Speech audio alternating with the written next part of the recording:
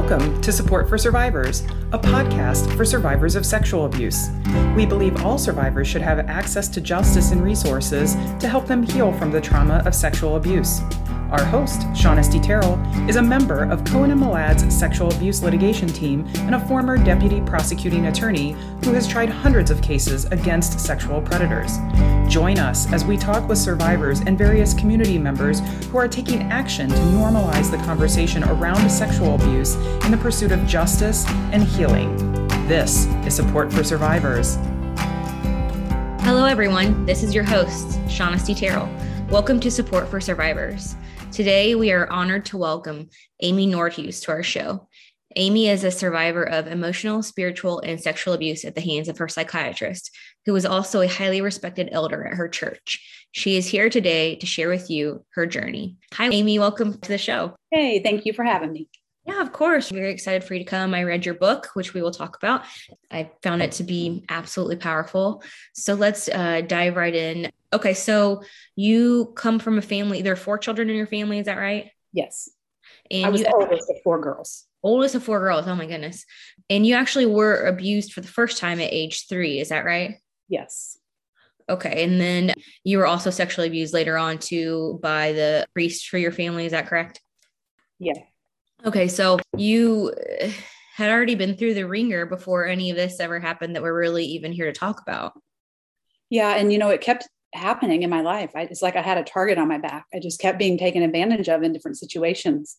And every time I would just freeze and I would think something has got to be wrong with you, I don't think that's something that's well known. And it's absolutely true that once you've been abused once, you're much more likely to be abused again. And so I think a lot of people are like, there's no way, but that is exactly what happens. And I know in my work, I sure have seen it over and over and over. And it does feel that way. Like once somebody's been abused, it's just like, oh my gosh, how does this person come into contact with people? But it does. It happens over and over and over again.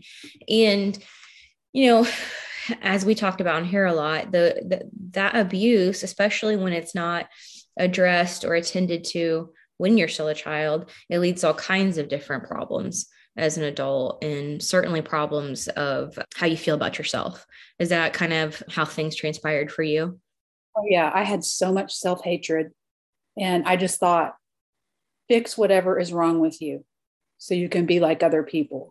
I was just so hard on myself, and even just my emotions. If I had strong emotions towards something, it was like, normal people aren't that emotional. Like, get over it. It was just like I couldn't win, Yeah. Well, you told this really vivid story about getting into trouble at school when you were a little girl, and the teacher made you go sit in the trash can, and then how that made you feel. And I was like, oh my God, that is poignant. I can't believe that she did that. I know. Like it's horrifying, but that's kind of and a good example is that when it happened to me, I thought it was bad, but not that bad. Mm-hmm. But if I'm looking at somebody else, I'm just like, I would just go to bat for that child, and yell at that teacher, but I couldn't do that for myself. That is such a common theme with survivors. I've had this conversation a bazillion times where people are like, well, it wasn't that bad. And then you're like, okay, well, if that happened to your child or your sister or your niece, what would you do? And they're like, oh, I would lose my mind. I know. So I'm guessing that is kind of the avenue that led you into therapy. You're wanting to address these things. And I think, like you said before, be a normal person, whatever that is. And so you started therapy. Yeah. And just lingering depression for these issues. And really, I think it was my self-hatred that was causing a lot of this depression. But I had lost my sister like in 2010 and just, I wanted to work on my marriage. I wanted to work on my parenting. And of course, I thought I was a disaster as a parent, so I was always hard on myself there too. So I started Celebrate Recovery in 2012. And what's that? It is a Christian 12-step program for hurts, habits, and hangups. So it can be addiction. It can be anything, relationship issues, depression, whatever. But in that process, that's when I my faith strengthened, and I started to heal, and I started to learn how to do close relationships. And my anger towards God started to lessen. And so it was sort of like this new start for me. So I was in this kind of excited, naive place. And I started to attend the church that hosted the Celebrate Recovery and fell in love with it. And so when this therapist was recommended to me, I found out he was an elder at this new church. So I was really excited. And then I learned he was also a psychiatrist. So I thought, awesome. He can manage my medication. He does therapy. He's a Christian mentor. This is like the best of, all these worlds. Yeah. Felt like divine intervention. It did. I was in this naive place where, it's a God thing. This has to be a God thing, because I was seeing everything through that lens. Sure. And, it was even random the way the appointment came to be, because a friend offers me her appointment. I don't even make it. And like literally drives me to the appointment and kind of drops me off like I'm like a homeless child or something. And he takes me right then. So I feel like extra indebted to him. Like, oh my gosh, this is so embarrassing. And he just took me like on a whim like that. And I had friends that were on a waiting list to get in to see him. So I start out the relationship feeling kind of indebted. And so the power balance is really already skewed from the get-go. Yeah. When you started therapy, did you link any of the things you wanted to work on back to the abuse you had suffered as a child? Did you have any, because a lot of people don't know it yet. Some people do, that a lot of these issues are ongoing because of that unresolved trauma in their childhood. I think I was at a place where I expected so much for myself that I thought everybody has struggles. Everybody has issues. What is wrong with you that you can't get over them? So yes, I did link them, but I kind of put all the blame on myself. Like, if that makes sense. No, it totally makes sense. I think it's what everybody, it's the knee-jerk reaction. I think it's the human reaction. Everyone, that's the first thing you do is, what did I do wrong? How can I make myself better so I don't do this again? So when you first started, I mean, and of course you don't know at the time, but hindsight's 2020, and you do a great job in your book of describing it all. He pretty much started grooming you from the get-go. Yes. But I had no idea. No one knows. Nobody has any idea what it was. There was a point in the book, something you said that I thought was really powerful, that you didn't think you were worth caring about. And you were very self-aware about it, but he clearly knew it too. And he exploited that. So you thought that you were just falling back into old patterns where you just didn't feel like you deserved this kind of special treatment, but really what he was doing was inappropriate and exploiting your vulnerabilities. Yeah. I mean, I thought he was trying to go the extra mile to show me that I had worth. When he stopped charging me for sessions, I thought he was trying to show me that it hurt him that I was made to feel like a financial liability when I was a child, that I had that sense. Mm-hmm. So yeah, he used my weaknesses, my voids, and my experiences back on me. So it was hard to tell what was me and what was him. Everything he did, I thought, well, is he just trying to show me this? Or is this did I say something in therapy and he's trying to make, this is a therapeutic exercise, if that makes sense. I hate to use this word, but he was a masterful manipulator. Like, he really was really, really good at it. And I guess it's no surprise somebody who is schooled in psychiatry would certainly know exactly how to manipulate a person. But why don't you tell us a little bit more about some of those grooming techniques that he used? And again, of course, at the time you didn't know it, but now looking back, hindsight's 2020. Yeah. On day one, when I came in for that first appointment, he went to his cupboard and there was a stack of Afghans there, and he kind of looked at what colors they were and what I was wearing, and in a real goofy, he was kind of a grandfatherly type and a very weird character, but sort of in a playful, goofy way, he tried to pick one that matched what I was wearing and then covered me up with it. Well, an ethical therapist will never do this, but he did it in such kind of a joking manner that I thought, well, he's just trying to lighten the mood because you're nervous. It's your first session, and just relax, chill out. It's not a big deal. I realize now that was how he initially got into my personal space. Mm-hmm. But then, so fast forward, there were things he did much farther down the road. He just took off his shoes, and I was like, he wears a full suit and tie. And I was so thrown by that. I was so panicked, but then my brain was like, it's shoes. Like, Amy, calm down. I mean, what is actually happening to you? You are so overreactive, just chill out. And then, I decide well, I mean, why does he need to wear his shoes? We're more father-daughter.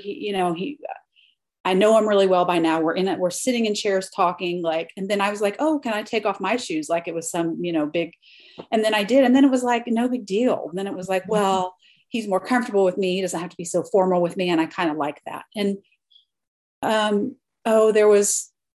eventually there was special candy that was just for me, always offering the ottoman for my feet. And, for so long, I was so uncomfortable being in counseling. It's such an awkward feeling being in counseling because you're trying to open up. And at the same time, you just feel like somebody is like boring into you and you're trying to keep yourself protected and you have no way to protect yourself. And I would always turn down that ottoman. I'm like, why would I want to I'm not at the movie theater, Right. And I realize now that was a huge part of it. I mean, it was probably 6-8 months down the road that I finally could put my feet up on the ottoman. I could take my shoes off and relax a little bit. And that was, he was going to eventually use that to put his feet on the ottoman to touch feet with mine. And that was going to be how he initiates touch. And every time something would happen that would feel so frightening and awkward, I would think, he touched your foot. Like, I would just sort of like attack myself. Like, come on. Yeah. And like, you've got to work on your fears. Like you're really anxious type thing. And then what kicks in is, oh, I love that I'm special. I love that, like, he probably likes doing therapy with me. And I love that he can just be more relaxed with me. Then towards the very end, I had mentioned, again, this is an example of him using what I had said against me. I had said, I imagined myself dancing with Jesus like a father-daughter dance. And the reason I say that is because the entire therapy revolved around Jesus, the Holy Spirit, evil spirits, all of this little crazy spiritual stuff. And I'm just going to say, but I didn't want to criticize that either because I was like, am I having real spiritual experiences? Like, I don't mean to criticize God. Like, is he kind of crazy or is this real? I just never knew. But so then he offers to dance with me. I'm scared to death. And, I think the only thing that motivated me to get up and make myself do it was because it was so awkward. The silence in the room was just deafening. And I was like, just do something, like, and, no never felt like a choice. Mm-hmm. I don't know why no never felt like an option. I thought he's doing this. You're the one that brought this up and that he's doing it to be therapeutic. And if you would just get through your fear, it's going to bring you healing. Like, you don't need to be so afraid. Like, God's giving you this. I really, truly felt that God was giving me an example of safe, nurturing male interaction. Yeah. So, and since I would never be attracted to this person in a trillion years, it just never even dawned on me that would be on his radar. So I thought that these were things that I should be comfortable with and I should be okay with.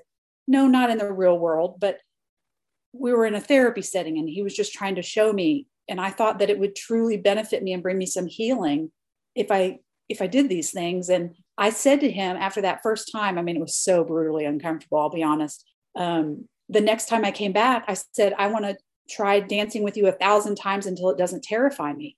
Mm-hmm. So I was doing it thinking that I was I thought I was gaining some healing. And I know it sounds weird to people, but when you have such a father void, that is something you are looking to heal. And anyway, so those are just a few. He knew that, and he knew exactly that. And that's why he employed those specific techniques. Yeah. And he said, he was loving me for Jesus. He was standing in for Jesus. And to a point, I believed that. I believed, oh, God's blessing you with this safe, nurturing male. So you can see, so that you can receive what you never have received and see, what it's so sad that people are that evil that they can use that.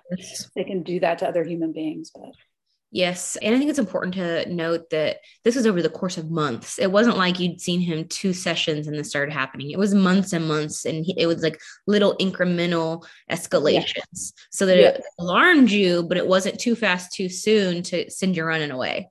Yeah. And I didn't link them. So I didn't link one to the next. So each one was isolated. And by the time there would be a bigger one, I was more attached. I was more comfortable.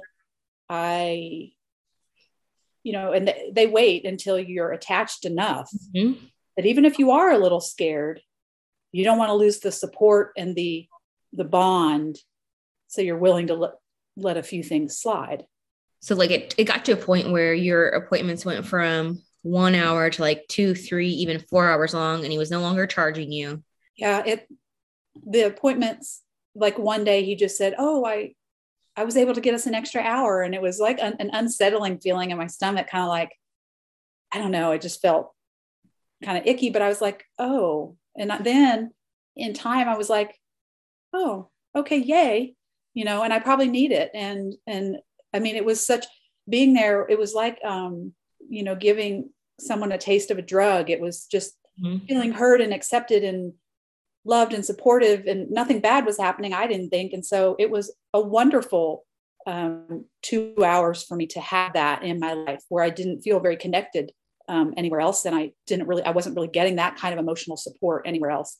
But yes, after the first of the year, my insurance wasn't paying. And I went to the secretary and told her, and she fumbled over her words, and I saw the doctor smile in the background, and I was like, oh, okay, this is supposed to just be to show me that it's okay. Like, I'm worth it. It was very awkward, but in time I thought, literally in my head, I was like, I don't think you'll bankrupt him. Like, get over it. Like, it's right. No big deal. Like, like just move on. And the insurance kicked in a few months down the road. But yes, the appointments eventually morphed into 3 hours. And there was one that it was 4, and it was horrifying to me. And I said to him, what does your secretary think of me? Like, and he said something like, oh, well, she knows I only see the very most wounded. And I thought, man, I didn't know I was that bad off, that only happened one time, but the sessions did stay 3 hours. And then at the very, very end, like the last month, it was twice a week for 3 hours. Wow. And when I learned of another victim afterwards, and her sessions were 3 hours twice a week. When I was reading through that part and reading how the other victims started, well, first of all, when I read this, I was like, there's no way you're the only one. I know that anybody who knows this, who does this kind of work knows. And for victims, a lot of time, they do think they're all alone and that it's just them. And it very, very, very rarely, if ever, is. And I thought it was really cool that you were able to speak to one of the other women who he had done this to. And I was just shocked when she disclosed to you that it had happened to her for 16 years. Yeah. 17, actually. 17. Oh my gosh. I was just like, holy Moses. I said, thank you. I'm just forever indebted to you that you stood up for me when she was hearing gossip in the church about this. And she said, I will be forever indebted to you for saving me, for getting me out. Like, she couldn't leave. She was forever trapped there. And people do not get it. They don't understand that hold they have on you. But some of the things he said, like he said that he adopted you. And he told you that you had multiple personalities and made you name them. Yes, we all had multiple. Everyone who was taken advantage of had multiple personalities. I mean, I've never known anyone in my life to have this. And, I knew I didn't have that disorder. However, he put it more on a spiritual level. Mm-hmm. And if you can have it and not know it, then we all could have it. So I just kind of, honestly, that was the hugest pill I had to swallow. And it was like, Amy, you've tried everything and you cannot beat this depression. And I know this is weird, but why don't you just give it a chance? Do you have any other options?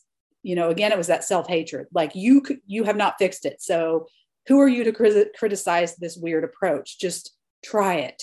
So, once I got over that initial embarrassment about that, really, it was just seemed like normal therapy, because it was just, to me, it was just imagine myself at a certain age where there was trauma, what did I look like, and invite Jesus into that space. And the weird part also was to pray away any evil spirits that were there. Now, that was weird, but I heard about evil spirits all the time growing up. And I thought that very well might be why I can't beat this depression. So I was open to that idea. But anyway, once I swallowed the idea of the diagnosis, I just put that at the back of my mind. The therapy seemed fairly normal. However, the first time he wanted to name one of these parts, like when I imagined myself at age 12, he wanted to name her. I was like, are you kidding? Like, it was so embarrassing. But then again, I was like, okay, I mean, I guess isn't that big of a deal. But then he named all the rest, called me at home to tell me names, called me at work to tell me names. I realized I did sense something was up with his interest in these young parts, and his question to me about, well, are there any babies? Do you picture any babies? And I was like, I can't hardly remember myself past the age of 3. No. And how he'd always want them to be wearing pink. And I remember I said, yeah, I'm a tomboy. We don't wear pink. But I thought, I did recognize all those things, but my brain could have never fathomed the level of sickness that it was.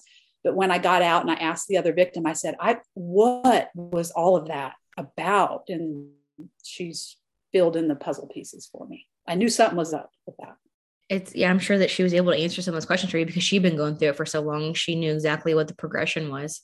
There was a passage where you said that he told you the adult part of my heart loves you like a father, the teenage part in a romantic way, and the child part wishes you were my mom.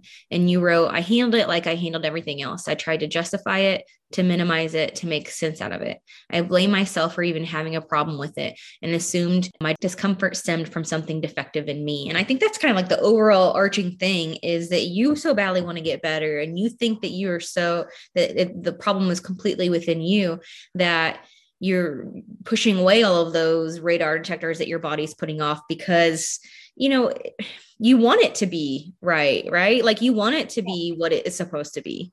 Yeah, that's a huge part of it is I hope that I am misinterpreting this. I would rather, see that maybe he's a little weird or a little out there than that something sinister is happening. And, you feel like you feel so attached that you need it to be okay. And this kind of comforted me when I got out. I thought, I used to kind of hate myself for being so naive, but you know what? I'm really okay with not having a sociopathic brain. I'm really okay that I didn't see any of that coming because, when you're an empathic person and you give people the benefit of the doubt and you're not able to think like a sociopath because I am telling you, it is mind boggling to come face to face with somebody and see in their eyes and in their actions, they absolutely regard you as trash. You are absolutely disposable. You mean nothing. I can't relate to that. So I filtered everything through my lens, which was more generous and, I had a similar conversation with someone who was having a conversation with their therapist and they were like, the therapist was like, stop, you have to understand you have empathy. They don't have empathy and you're never going to understand what they're doing, what they're saying, because you can't, like, that doesn't click to you. It doesn't click to a normal person. And that's a very healthy way, I think, of looking at it. And I want to touch too on something that you put in the book, which I think is so powerful, that you had these rules that you had adopted throughout your life that helped you explain these things away to yourself. And it really was so powerful how you interspersed them through the description of his grooming, because then I think it helps the reader understand a little bit more why you would put up with it, so to speak. But when did you realize you had these rules? Was it actually something that you're writing down, or is it as you're looking back on things, because it's incredible self-growth and self-awareness. Yeah, no, I did not know I had those rules. I knew that I was hard on myself, but I had no idea to the degree that I was hard on myself. So as I'm going through this experience with the doctor, and it was weird. And I write the book this way. It's kind of like part of me is observing how I'm interacting, how I'm minimizing things or rationalizing things, how he's treating me and how I'm acting and feeling. And I'm kind of shocked and horrified by it. Like part of me is a very small voice, is saying like, how is this okay with you, kind of thing. Mm-hmm. So it was in retrospect, as I'm writing the book, that I'm able to write out, put into words what I was thinking and feeling. And then I was horrified when I read them. And they're written to sound ludicrous because it is crazy what a lot of us are walking around accepting about ourselves. They're meant to sound that way because they're meant to be a wake-up call to myself and to anybody that's reading it. That is essentially what you're saying to yourself. It is. It 100% is. But of course, you're not thinking that as you're going through life. You're just living life. And right. You're trying to get better. Yeah. And you're more just puzzled by it and you kind of brush it off. But when you really look at it, it's quite frightening. Fortunately, you come into contact with someone like you said, he's evil, someone so evil that he would prey upon you and in the layers of predatory behavior here, because it wasn't just as your therapist, it was spiritually, emotionally, and eventually sexually, which we'll get into here in a minute. And so his level of depravity is so far beyond, I think, most of the things that I've even seen, which is a lot, unfortunately. I know that was writing the book a cathartic process for you? Do you think it was helpful for you to kind of go back through all of it and put pen to paper? Support for Survivors is sponsored by the law firm Cohen and Malad. Cohen and Malad attorneys have over 2 decades of experience helping sexual abuse survivors. We work through the civil court process to get justice and compensation that can help pay for resources needed to heal from your trauma and move forward. We are proud of the work we do in giving power to your voice. And now, back to our show. Oh, yes. I wrote the book because I couldn't forgive myself because I couldn't understand it. I'm really big on that. Like, I don't understand this, therefore I do not forgive you until I can make sense of it. And I just needed to see it, and I needed to link it all together and weave it together. So it was really written for that reason. It was never like, oh, I'm going to write a book. It was just what just happened. Like, how can I do something so out of my character and do something that I don't want to do for someone who I even sense is hurting me? Mm-hmm. How can I do that? And how am I so attached to someone who I think is hurting me? So it was just baffling. So yes, it was helpful in my understanding and in my ability to heal.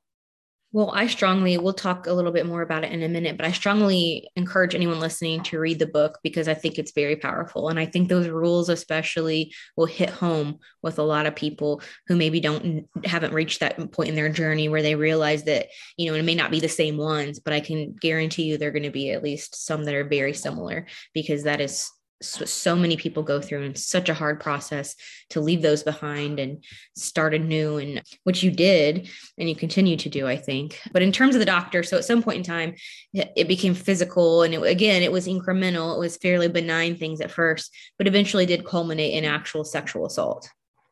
Yeah. And let's see, I started seeing in a year and a month after I started seeing him was when he just blatantly assaults me kind of out of nowhere. I mean, I didn't see it coming, and I just start sobbing and telling him, I can't believe you would do this to me, and I can't survive this. And so there was, no confusion on my part about it.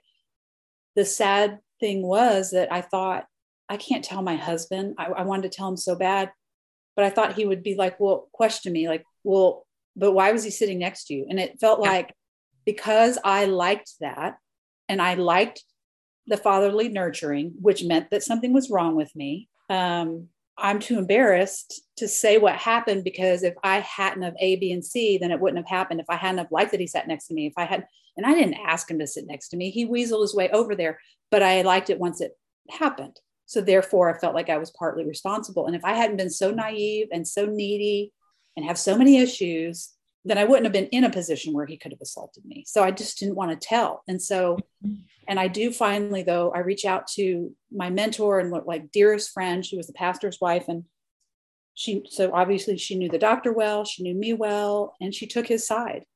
And I was so crushed by that I thought, if she doesn't believe me, no one's going to believe me.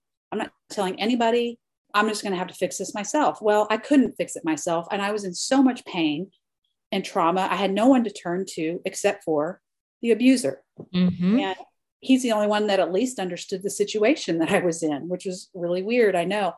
And, I didn't just go running back. He pretended, he mustered up a fake tear and mustered up a fake apology. My friend said he probably squirted that tear on his face with a water bottle or something. But of course I melted and thought, see, he didn't mean to do this. It was an accident. He's troubled too, right? He acted like he had these own things that he was working with, and that you were the only person he could turn to as well, right? Yeah, that was we're these two broken souls, and he was trying to show me safe nurturing, but he got tripped up. And see, it's partly my fault, because I shouldn't have needed those things, and I should have been like, sit on your side of the office, or whatever.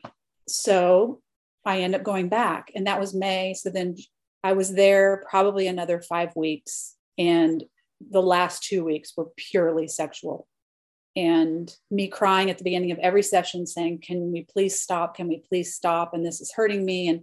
And then, me feeling like it was the weirdest feeling, like that I could be so attached to him that I would be willing to make this kind of sacrifice of my morals and everything until I could fix it and get it back.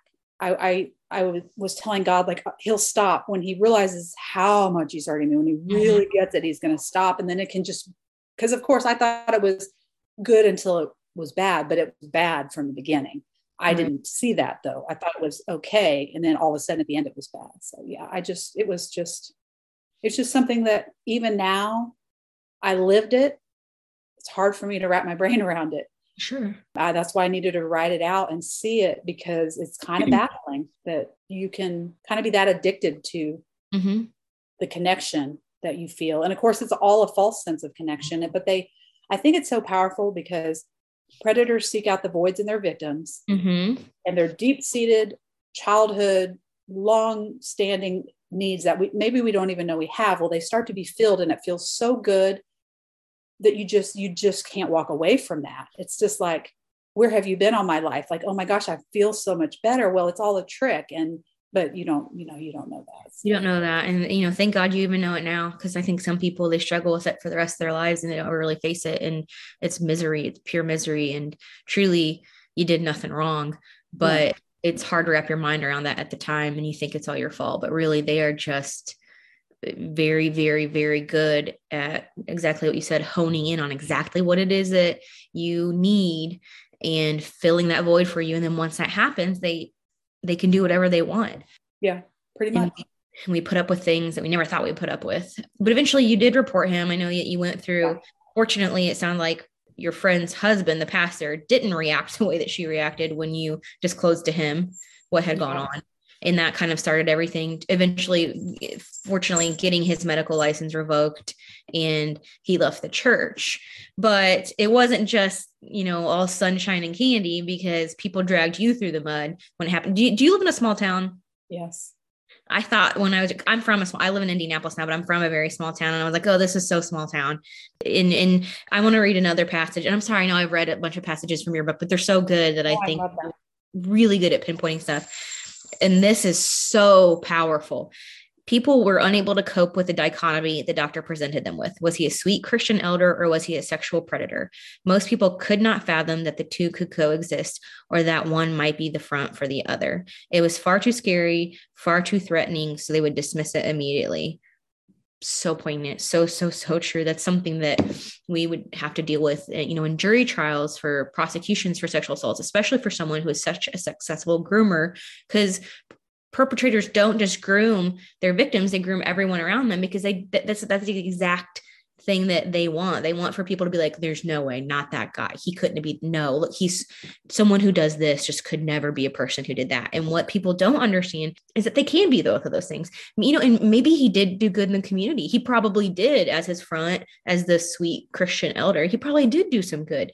That doesn't mean he didn't do all of this too. And people cannot seem to wrap their minds around that. I know. And I feel like the more severe the predator, the bigger their fan base. Yeah. Because you have to have one for the other to work. Because you wouldn't have gotten away with it for so long, right? Right. And I was just giving a talk and I'm trying to think, serial predators need their loyal fan base to be successful. And they count on two things. If anything leaks out, their fans will go to bat for them and victims will be vilified. So they get that established first, and then they can proceed on. And it was so sad. He also used his psychiatry against his victims. He told another victim that I spoke with, you can go ahead and try to tell, but people aren't going to believe a psychiatric patient over a doctor. And I'm best friends with the DA. So go ahead and try to tell.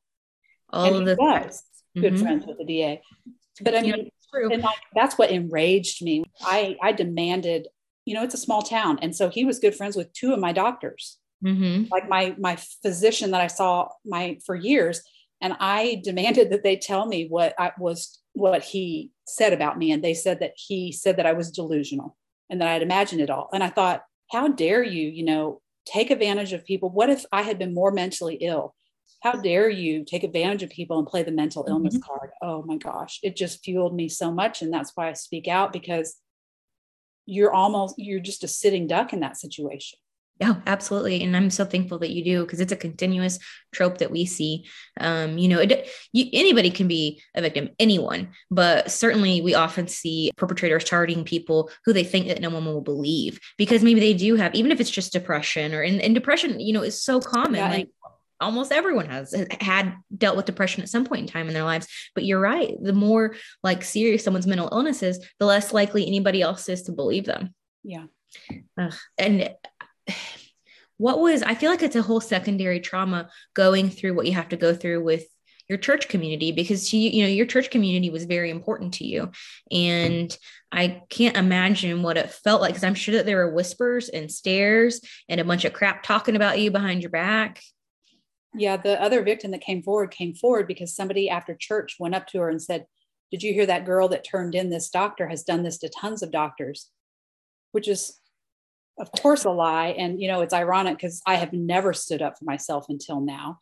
But she just snapped and said, "Well, I don't know that girl, but I can tell you that what he did to her, he did to me. So you can go back to your source and tell him to stop spreading lies." But here's the thing, yes, my pastor asked him to step down as elder, and then that's it, the end. The church gets to decide.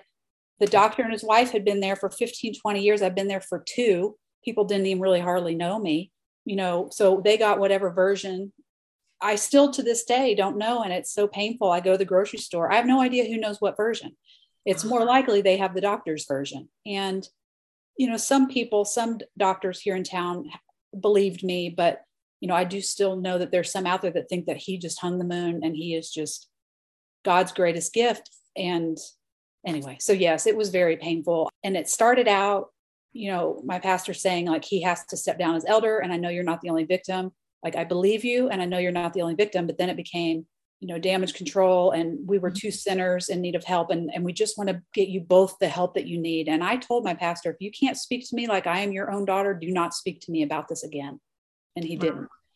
But yeah, you have to slink out of there. You have to go out of there with a walk of shame, because such your truth doesn't get told. I feel like even if a medical board investigation or an outside investigation is done, just report those facts. That's all you have to report. And then people can still take the abuser's side. They still will. Yes. But the ones that don't know, they deserve to make an educated decision. But we don't get that benefit as a victim. We just have to move on. And you feel uncomfortable anywhere you go, and any new church you go to, it's just the stigma never really leaves. It's almost like the scarlet letter, even though you did not participate in an affair, which is how they're equating it. That's not what happened. You were victimized. And I loved that the investigators for the medical board were so great and did such a good job. And it sounds like they were definitely trauma informed in the way that they questioned you about what happened. But I love that they, put it, I can't remember which one of the gentlemen did it, but they put it in black and white. You did not do anything wrong here. It was his response. Even if what he said was true, and like say that you wanted to have some sort of relationship like that, the onus is on him to make sure that doesn't happen, period.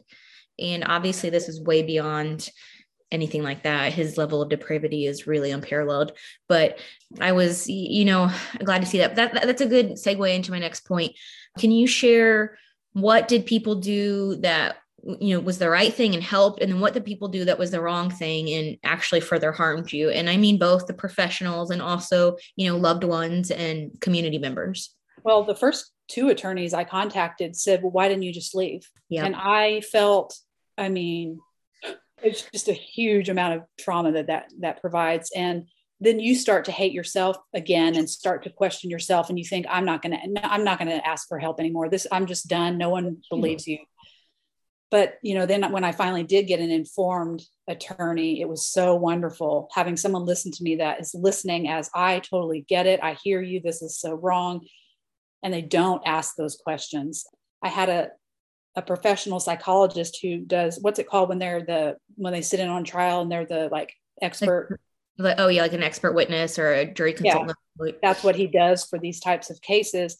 And he asked me if I had shared with my husband. I said, yeah, I told him everything. And he said, well, that's really unfortunate, because the first thing I do when this happens is sit the couple down and inform the other spouse that your spouse was a victim of a crime, a felony. Do victims of crimes owe explanations for what happened to them? No, we all would laugh at that. No, of course we wouldn't expect that of someone, but that's what gets expected of adult victims.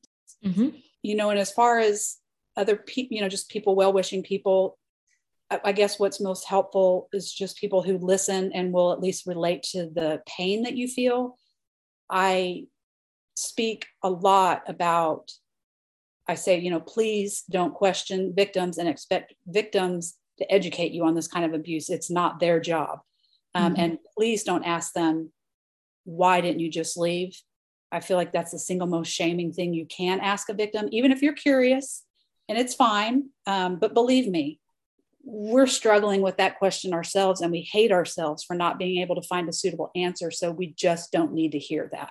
Absolutely. Yeah. So that, I don't know if I answered your question. No, you did. I've been told that by multiple of our clients who had spoken with other attorneys first, that they had been asked, or things had been said to them that were at best, offensive, and at worst re-traumatizing. And so our whole team at my firm is trauma informed, which is not normal, but I think it goes a long way. And frankly, you shouldn't be, no lawyer or anyone else should be doing this kind of work and working with survivors of sexual assault who hasn't been trained in those things. Because even, just like you said, even if you are well-meaning and you're coming from a positive place and you're not trying to do that, you will say something that is absolutely judgmental if you don't know how not to. I don't know if that makes sense or not, but No, it does. Yeah. And oh my gosh, the amount of disdain I heard, and it was a female attorney, and her voice was just like, it just made me feel really small. That was almost the end of my journey. I was almost like, I'm done with attorneys. Yeah, I'm just done. But then of course I did find a wonderful one. Anecdotally, it's something that we always would say, who do you think are the jurors that are the hardest on sexual assault victims? And it's women. And I think it goes back to what you said before, and you said this in the book too, is that it challenges people's worldviews. And if they have to believe that the nice grandpa over here who volunteers 3 times a week at the church is someone who can do something like this, then it implodes their entire worldview. And so it goes far beyond, the facts that they're hearing of that case. But you know what? Sorry about you. This is the way the world works, and people just don't. And that's why you do what you do. That's why I do what I do, is to continue to try to educate people. Is there anything else that you want to share with everyone in terms of advice or anything part of your message? And please do tell everyone the title of your book and where they can find it. Yeah, the title of the book is Preyed Upon, with the A marked out and an E written in, Breaking Free from Therapist Abuse. And you can get it on my website, or you can get the paperback or the ebook on Amazon. The paperback is also wherever books are sold, but the ebook is exclusively on Amazon. And I like to mention that consent is never possible in a relationship with an imbalance of power, because you cannot say yes if you cannot also say no. Mm-hmm. I also just like to remind adult victims that what happened to them was not their fault, and that they're not alone, because there are so many of us out there. It's hard for us to connect and find each other. But I thought I was the only one on the planet when it happened to me. And now I know this is a really common occurrence. And I think that's the main thing. Just like you said earlier, victims rattle our sense of security, and we don't like that. And we also like to think that our judgment is correct. So if somebody that we've always loved and respected turns out to be a serial predator, it's frightening to admit that you didn't catch it. Yeah. And that's why people blame victims. But we've just got to understand that, like you said, they groom the community first. And have we not said that about every single predator that we've heard on TV? Do we not hear everyone saying what a wonderful person they are? Yep. I mean, it's like every one of them, they are all amazingly kind, generous, smart people. That's how it works. Mm-hmm. But that's all.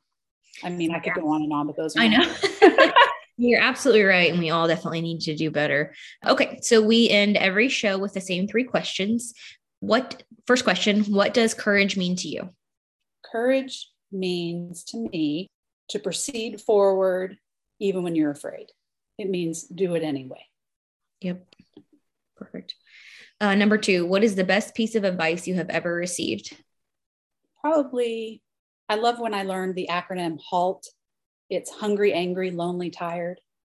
Those are danger zones for us for making decisions, making poor choices, especially with parenting and things like that. And so that always kind of sticks in my head. And I kind of look like when I'm behaving in a certain way, and I'm kind of like, okay, one of these things is probably going on. It's like kind of a red flag to address whatever's happening. I've never heard that. And that's really good, because I'm one of those people who gets hangry for sure. So I know. My son and I always talk about our anger. But HALT is so good, because most of the time you can pin it back to one of those 4 things. Absolutely. That's really powerful. And last question, what is one question that you wish more people would ask you? I wish that more people from my church community, the one where I was taken advantage of, would ask me, what can we do to make you feel more safe? What can we do to bring you back? Is there anything that we could do that you would feel understood and safe again in this community? Because I didn't get, not one person asked me that, not even my pastor, or his wife. And maybe they assumed I didn't want to come back, but I had to lose my entire support system really in one swoop. So yes, I would love for someone to say, I don't know, just want to understand, I guess, what does it feel like to be in your shoes? Like, is there anything we can do to make that better? I think that is so important. And I hope that any church community members who are listening really take heart to that. And I know that I think sometimes it may seem like we're really going after churches on this podcast, and we're not. It's just unfortunately a prolific problem because it's so easy for predators to target people in church communities. And so, and I think a lot of people, even the ones who do have the best intentions, can really take heed of that. And that actually makes me think of one other question I didn't ask you. Were you and your family able to find another church community to be a part of, or are you still kind of on the search for that? Nothing ever feels like it's the same. Mm-hmm. But we did end up attending, we tried 2 other churches and we attended one for quite a while. Then COVID hit and we have been out of church, but I realized that it isn't COVID for me. It's that I don't want to go back. I make excuses like I'm in a small town. There's not a lot of choices here, Mm-hmm. but I think it's partly just the hurt and trauma and partly COVID and partly that it is a smaller town. But no, I don't know that I ever want to return to church. Mm-hmm. There's definitely things I miss about it, but I don't know. I just don't know that I can feel safe there. Yeah. But it's kind of silly because, we can't really can we feel safe anywhere really? So I don't know what the issue is, but yes and no, we did find somewhere else to worship in, but I haven't. I just wonder because, it's just a part of the journey. And I think it's a good reminder that we're all still on the journey.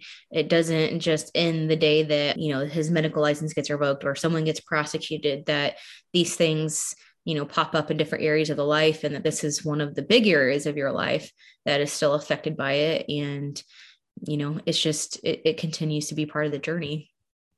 Yeah. I still feel a bit of loneliness that although I have close friends, you don't want to bother people with this issue too many times. And like, you don't want to really revisit it because they don't really know how to handle it anyway.